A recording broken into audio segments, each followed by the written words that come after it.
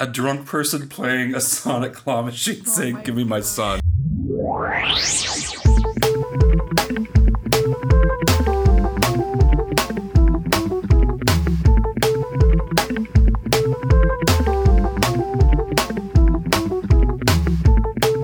I'm Tabitha Tatro. And I'm Lauren Learman. And welcome to the Performance Anxiety Podcast, where everybody is anxious at all times. That is incredibly accurate. So, our guest today, also I apologize, I forgot to ask a brief description of the highlights of your career.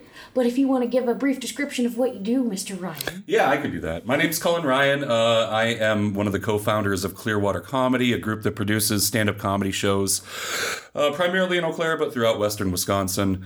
I have a radio show on Converge Radio called This Must Be the Place.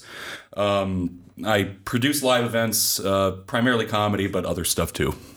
Yeah. You also forgot to mention that he also hosts amazing trivia at the Plus when before the pandemic. Yeah, write it all myself. How about that action? That also. And also that he's one of the, I know he won't say this himself, but I'm going to. He's one of the chillest, most amazing people I have ever met. Oh, no, ever. I'll say that. And is truly, like, this is a complete honor to have on this show. Cullen Ryan is here. It's the honor is all mine. I'm happy to be here. Well, we're glad to have you. Yeah. So, to get right into the meat of it. Let's do it. What is a time, like, when either you were, like, performing stand-up or any time that you were just, like, on stage by yourself that you felt, like, really, really anxious? Well, that really probably only went away, like, in the last year or two. I've been doing stand-up since 2009. And I remember the first time I did it, the goal was to do it before I turned 30, right? And so I went to Acme Comedy Club in Minneapolis, where I got started, and watched the open mic and went to as many shows as I could for like 3 or 4 months. And I got it before I was 30, but like while I was up there, I was just shaking to the point where it was visible everywhere. Just unbelievable anxiety.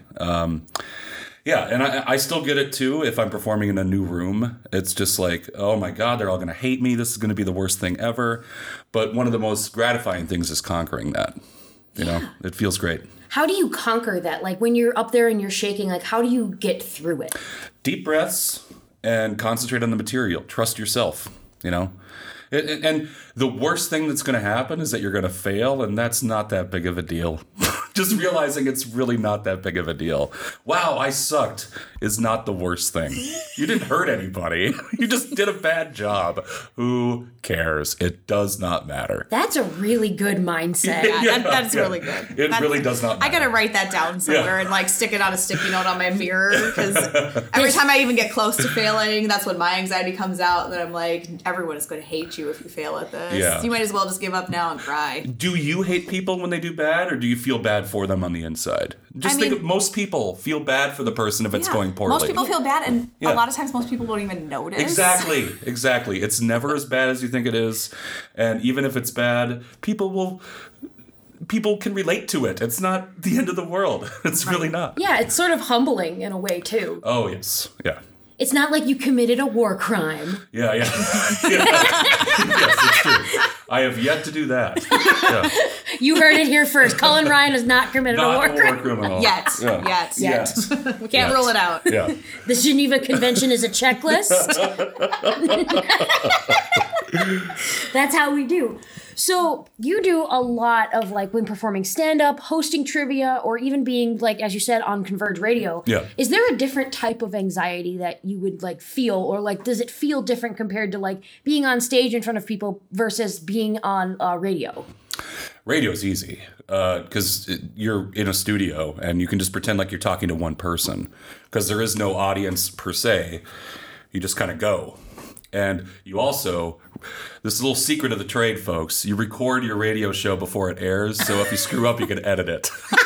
So it's not that big of a deal that if you call somebody the wrong name, oh, yeah, that's right, that song is not by U2, it's by a different band. You know, you can go back and fix it. Live performance is by far the most anxiety riddled and by far the most gratifying. That's the payoff. It's when it goes well, it's so much better. Yeah. Yeah. 100%. is there a different, like, again, like kind of the same question, but I guess in a different way, that you feel because you host a lot of events, especially post-pandemic, well, not post-pandemic, but better pandemic, vaccinations, of hosting these incredible outdoor concerts. And like putting these events together. Is there a different type of like, oh my God, is anybody going to like show up? Or do you feel like really confident when you're more planning rather than being on stage? I'm never confident. Ever. No. The reason I'm a performer is because I'm never confident. You understand this, right? Putting that on a cross stitch. It's absolutely true. No, like there's something broken inside of me where I need validation from something other than myself. I'm well aware of this. I'm not delusional. I know why. Like I need people to like me. It's gross. Well, I'm being called out today. You're putting into words everything I've been trying to express to myself and come to terms with, and I feel a little personally attacked. I'm sorry. No, Colin, you remember how you said in a good way. It is incredibly validating to know that, like, the things I feel are things that other people feel. Yeah. Because normally I feel like it's just me and I'm messed up. Yeah, but I also know that I'm not a sociopath, and I'm not like this ego monster, because like I'm fine with failing and like putting myself out there as a way to keep that in check. I don't know. I mean, that's also really great. So how did you think that getting there to being like okay with failure? Because I know personally that is a huge thing for me, is being afraid of failure. You do it a bunch of times, then it just becomes something. It's fine. You know? Yeah. It's I mean, it really is just about conquering fears. It's one of the things I fear the most. People rejecting me, feeling alone, feeling lonely. It's the worst feeling in the world. I hate it. So like if I go out there and connect with people, it makes me feel better. And I hopefully make other people's day a little bit better too by being entertaining. That's the trade-off, you know? Yeah. So I know not on the list, but now I'm curious. Is there like a particular failure that has happened in your performance where that like just sticks out in your mind, something that still like haunts you, you know, when you can't sleep at night? What are your nightmares, deepest fears? I mean, I don't know. I'm assuming other people do this too, but I lay in bed and then it's like, oh, remember that one time you tripped that guy in 8th grade and your math teacher got mad at you? Yeah. Like those kind of cringy moments. That sort of stuff happens all the time. Yeah. None I really care to talk about on a podcast. You know, like those personal private moments, of course, I have dozens. But performance-wise, I mean, just the early days of open mic, just getting nothing. You know, doing a bit that you had practiced and written and like, oh, this is so funny. They're going to laugh right here. And then nothing happens. Oh. It's the worst. That happened to me all the time, like when I first started. It took me a year and a half to have a set that I know for a fact was good from the beginning to the end. I would have good jokes, but a whole set that was good and never perfect. This is an imperfectible art form. Yeah. You know, stand-up is impossible to perfect. Yeah, but like I just remember the second I got off stage, I walked up to my friends and they were just like, oh boy, that was rough. And then I just chugged my beer and went outside and smoked like 4 cigarettes. Yeah. But I also, there was one time I entered a comedy contest and I was just like, I'm going to win this shit. It's on a Wednesday night. Nobody's going to be here. There's not going to be that many people. There's not going to be pros. I'm going to win. And it was at an Irish bar in downtown Minneapolis. And I think there were 8 entries.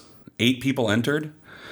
And the plan was, you know, like, oh, we'll have a top 6, and then people in the audience vote on their favorite out of the top 6. Oh, God. So you do. So everybody gets a set, and then only the top 6 perform. I did not make it into the top 6 out of 8. Yeah, and I was just like, I invited all my coworkers, and all my coworkers were there, and I just bombed it. Just ate total fucking shit. Oh no! Yeah, it was horrific. Yeah. But you got past that. Yeah. And I bet that, so like after it had finished, like when you were done and you were like, well, I didn't make it. How did you grow past that to be able to keep doing comedy? I love comedy. I love listening to it, watching it, and It's just something I wanted to do. I mean, I came out of like doing theater growing up. I did a lot of theater. I was the Cowardly Lion in The Wizard of Oz. I was Aladdin in one production. Yeah, I did a ton of theater. And then I did radio in college. But then, and then I did community theater a little bit after college. I was in a production of Moon Over Buffalo in River Falls, which was really fun. Wait, who'd you play? I don't remember. This is like 15 years ago, but I was. I was in Moon Over Buffalo. I was like the stagehand, like assistant guy who was a little bit tight. That's hilarious. Yeah, a little bit anxious. And, I played his girlfriend. Yes, I made out with you. Yes! Different version. Hooray! Yeah, different Tabby. Yeah, there's a scene where we made out. Yes. Yeah. In the spirit realm. But I did all that, but then like I went and saw Paul F. Tompkins is the person I went and saw. I went and saw him do stand-up at a rock club in Minneapolis. And I was just blown away by it. I listened to his album twice a day for 6 months. I would listen to it on the way to work, on the way home from work. I just loved it. And I always liked stand-up. I remember when we had like rain days in school, I would like act out like old bits from the Ed Sullivan Show my dad had on tape in front of the class. Like I would do Alan King bits in 5th grade in front of the class. It didn't make any, like what? Like obviously I liked this all the time, but I never knew how to do it, how to get started. And after seeing that show and not having the avenues or the time, because I was a new father, to really be involved in something cooperative and scheduled, in order to get the performing bug out, stand-up seemed like a way to do it. You know what I mean? Because you do it yourself and you can make your own schedule with it, you know? Yeah. 100%. Yeah. And then it was just like, oh yeah, that's right. This is what I should have been doing the whole time. I love this more than anything else, you know? And like you've grown so you grew the scene here. People say that all the time, and I understand why they say that, but it's just, there's no way in hell I would have been able. Can I swear on this? Yes, you can. Okay.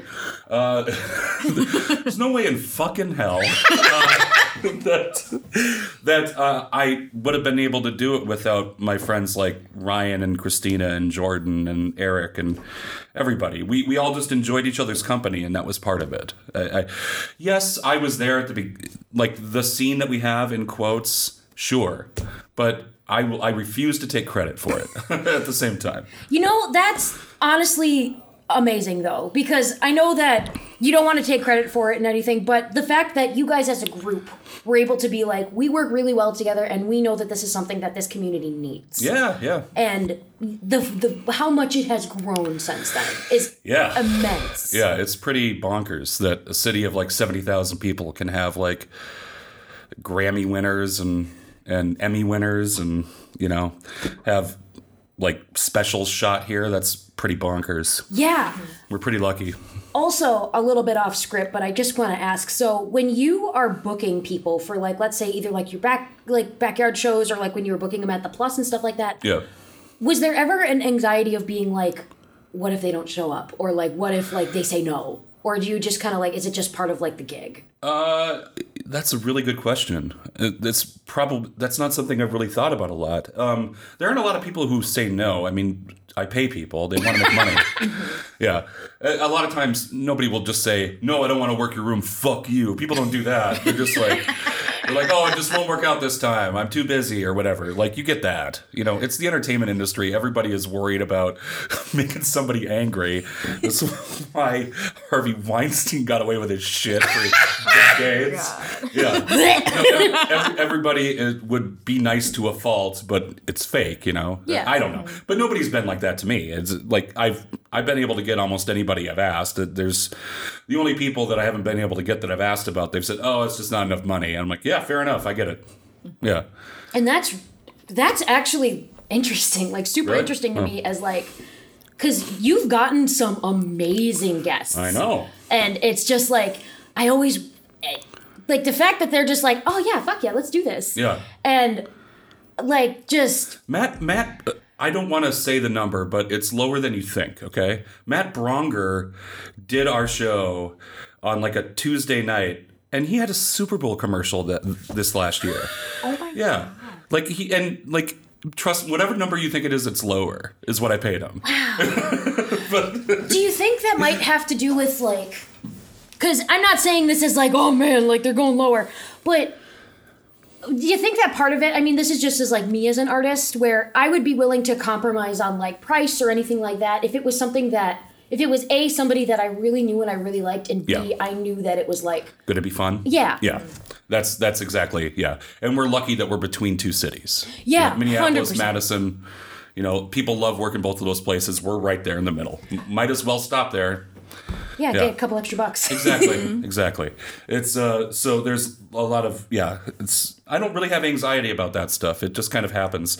And when comics, there's about 10,000 working comedians in the country. There's 1,000 that I like. And everybody knows each other. It's a very insular group of people. And once word gets out that a place pays well and treats you well and they're nice people want to work your room. And we've been lucky enough to have that. I mean, I had copious amounts of anxiety about it when we first started. I mean, it was never ending. It was just like, oh, is this enough? Like 40 emails, 1,000 texts between my friends. Like, should I say this or should I say this?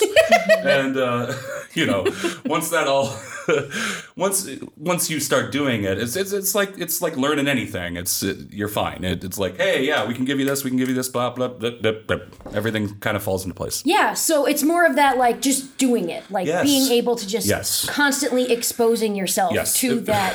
I could not agree more. Yes. Take that out of context on exposing yourself. That's going to be the clip for this episode that goes in before the intro. No, but, like, young artists, like, the thing is, like, just find people who are already doing what you want to do and ask them questions. Half of them are going to be so happy to talk to you. They're going to love it. They're like, oh, that's awesome. Yeah. The other half will be dicks. Ignore the dicks. Ignore them. Find the people who want to talk to you, because I guarantee you there are people. Yeah. And then, like, if you find the right people, they can save you, like, a year of just treading water. They can help you out so much if you find the right people. Oh, yeah. Mm-hmm. And that's how it was with us. I mean, we talked to some comedians who had booked shows before, like, hey, what's fair to offer? Like, what do comics want you to say in this situation? And that saved us so much time, just talking to people like Tim Harmston, Mary Mack, two local, or semi-local Midwest comedians who really held our hand through the early stages and really kind of showed us the way. Without them, we would have just had to figure it out on our own, and thankfully they were there. So not being afraid to just ask those questions, which honestly at that point too, it's just like, you want to be able to book those things, and they might have that insider knowledge, and being comfortable enough to be like, hey man, we want to be able to do this. Right. What would you suggest? I think that that's something that is a lot of people want to know, but are afraid to ask. Yeah, and it's also easy to get bogged when you let anxiety kind of run your day or run your feelings on stuff. You can get bogged down in the details. When it's like, look, the smaller things I can figure out as I go. The big things, just get a big picture and then find your own way within the structure. Yeah. I will be honest. I do hate it when people are like, should I go up with my voice here or down with my voice there? I don't fucking know. Just go up on stage, figure it out. That's the sort of questions I can't answer for you. Mm-hmm. But if you want to talk about like structure of a joke, I'm happy to go over that with you. We can talk about those things. Yeah. Yeah. I don't know. It's Don't obsess over like the minor details. You have to think in your head like, is this a problem I can figure out sooner rather than later? I think I can. Then just go for it. The thing about being a performer in any respect, even the most famous people in the world, like half the people in the world don't give a shit. Like there's more than half the people in the world don't give a shit about George Clooney. No. Yeah. Nobody cares. Nobody cares. Like that does help with the anxiety. It's just like, yes, this is really important to me, but is it important? Probably not. Step outside of yourself and just, this is supposed to be fun. Yes, it's hard work. Yes, I'm trying to get to an emotional place, but that's supposed to be exploratory and mean something.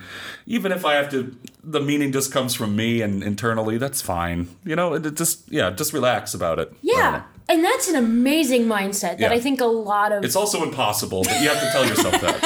Constantly! Go in the mirror and be like, you. This is why you put sticky notes on your mirror of all your affirmations. Yeah, it's a good thing that this doesn't matter. It doesn't mean I'm not going to put effort into it. It's Yeah, nothing matters. Eat Arby's. We're living in a simulation. Yeah, exactly. Is there a particular guest, whether music, comedy, or anything that you are like, would love to have? Yeah. Are you allowed to say? There's so many. All right, top three. I really want...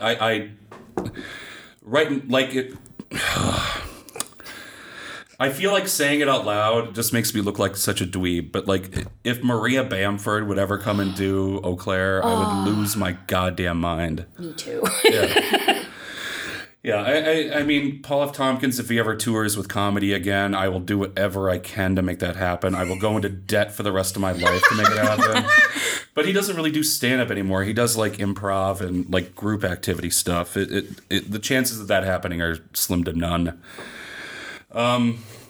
Nick Swardson is somebody I think I could get pretty easily if he just agreed to it because he lives in Minneapolis half the year. That's true. And I think that would be really fun. I think people would go nuts for that. I think it would sell out. And I've heard he's really fun to hang out with, and I would like to hang out with Nick Swardson. Yes. Nick, listen to me. We're going to send you this podcast. Yeah. You cannot say no. Yeah. There's a writer for The Other Two and some other shows named Joel Kim Booster. Who is one of the funniest people I've ever seen that I would love. Grace Freud is a writer for Rick and Morty who's been to the Plus a bunch of times, and really excited to have Grace Freud back as soon as we can. That would be just heaven to see Grace again. So. Oh my God. Yeah, she performed, when was that, 2019?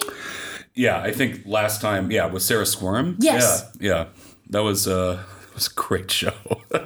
Yeah, and Sarah went on to have a show on Adult Swim like a couple months after that, and I know she wrote for Eric Andre's special. She wrote some of the jokes for that. Yeah. I got into Eric Andre very late in the game. Yeah. But then I went down a rabbit hole, and then I went, why was I not here sooner? That happens to me all the time with so many things, music especially. Like, how did I not hear about this before? Yeah, 100%. Yeah. And the thing is like I personally always feel anxious when I talk about music because I'm not very knowledgeable about it. Right. Yeah, I'm with you. And I go, I really like this song, and then I feel bad because I cannot name the band to save my life, which is important. Yeah, because they're the ones who made it. Yeah. And then there's me that's like, goes like that, and they're like, what? And I'm like, fucking Shazam it, I don't care. I'm literally the person who has that knowledge. You can ask me. Yeah. That's why we balance each other out, Lauren. I if you allow me to tell a really funny story for a second. Let's hear it. Back in the day, well before Shazam was a thing, when we were still buying cassette tapes. Oh, wow. I remember one morning I was sitting up and watching TV, and for whatever reason, the channel I was watching that did not normally play music videos was playing the music video for Iris by the Goo Goo Dolls. A week later, my mom and I go to Walmart, and she goes up to the guy at the counter in the music section, and she's like, hey, there's a song I heard, and I really like it, and I don't know what it is, so do you know the song? And she starts singing Iris by the Goo Goo Dolls. Boy. And little third grade me goes, Mom, that's Iris by the Goo Goo Dolls. Please stop singing. Mom. But I was basically like little mini Shazam already. That's amazing. In third grade. But yeah, if I was 9 or 10 and my mom started singing in Walmart, and expecting this poor cashier to know exactly what song she was singing. I feel like I would find the nearest cliff and you would never see me again. You just live under the cliff. I was so used to my mom's antics by then. I was going to live under it. Good real estate. Why did I get blessed with all this anxiety, and then there's people out there? Clueless. Yeah. Come on. Yeah.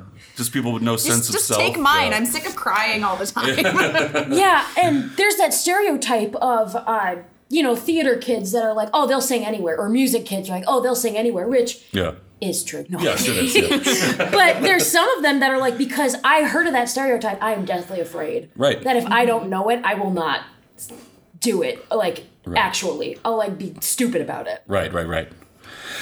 Yeah. Boy. Yeah, I mean, with stand-ups, it's like, there's nothing worse than like, oh yeah, you do stand-up, tell me a joke. Oh God, please leave me alone. Kick him under that cliff. Yeah, exactly. I know, that's the curse of being in performing arts is like, as soon as somebody finds out you do that, they're like, oh, okay. Yeah. For me, it's always, oh, you're a singer? Sing something. Yeah, I know. Oh, you do improv? Yeah. Name a... Yeah. Do a joke. Yeah. But on that note, Colin, do you have any upcoming projects you'd like to promote? Yeah. I have a show called This Must Be the Place that's about music and memory and how songs that we love connect us to moments in our lives and then ultimately to each other. That's the tagline. So talk about the history of a song and why it's important, or a specific memory associated with the song and why it's cool. I have guests and interview people. I've had Soren Staff from Them Cooley Boys as a guest. Eric Christensen from Sniffle Party as a guest.